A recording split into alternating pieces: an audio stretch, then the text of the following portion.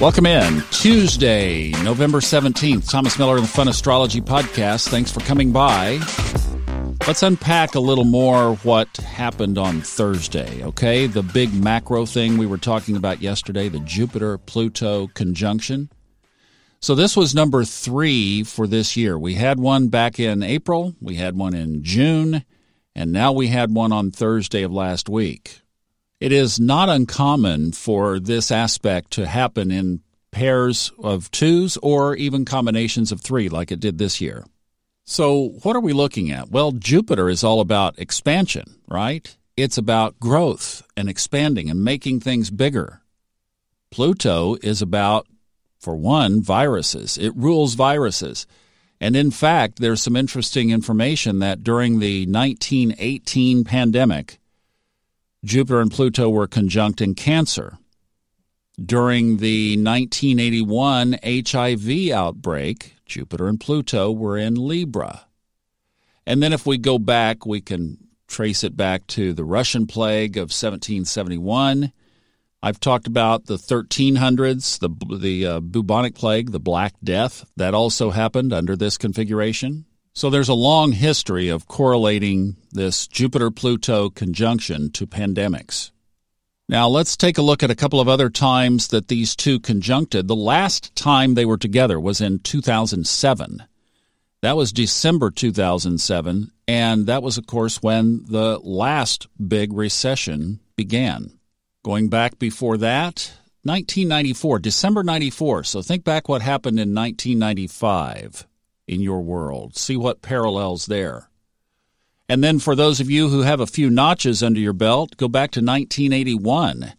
Ronald Reagan was president, and we were coming out of some inflationary years, and there was a brief recession in the early 80s, and then a very prosperous rest of the 80s up until the big shocking market crash in 1987. How about 1968?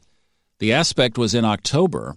But in 1968, remember, that was Martin Luther King in the spring, Robert F. Kennedy in the summer, and Neil Armstrong and Buzz Aldrin flew to the moon in 1968 under the shadow of Jupiter-Pluto.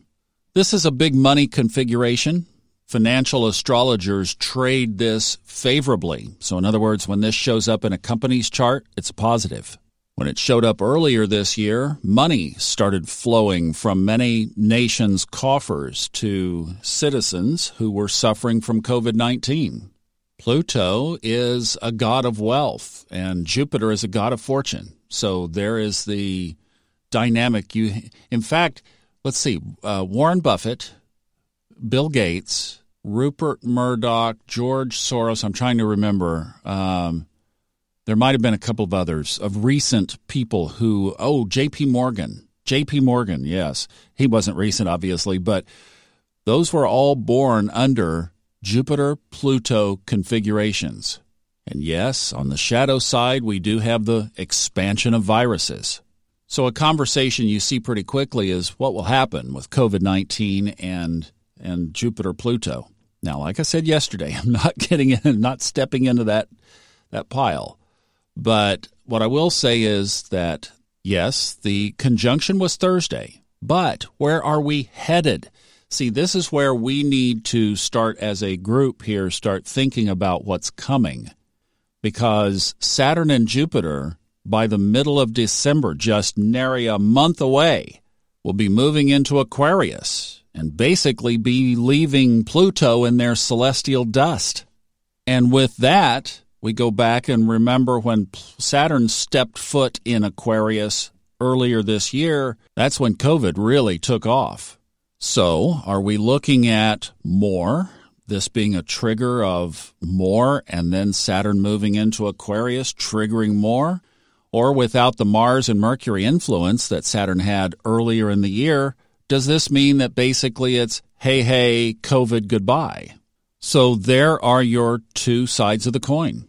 Yesterday we talked about how our consciousness affects things in the middle, and all I would say to that is that I think there are collective things that we, and I'm talking about everybody around the world, literally, could do to either help tap out COVID or to perpetuate COVID. And astrology has nothing to do with either of those choices. There is our free will.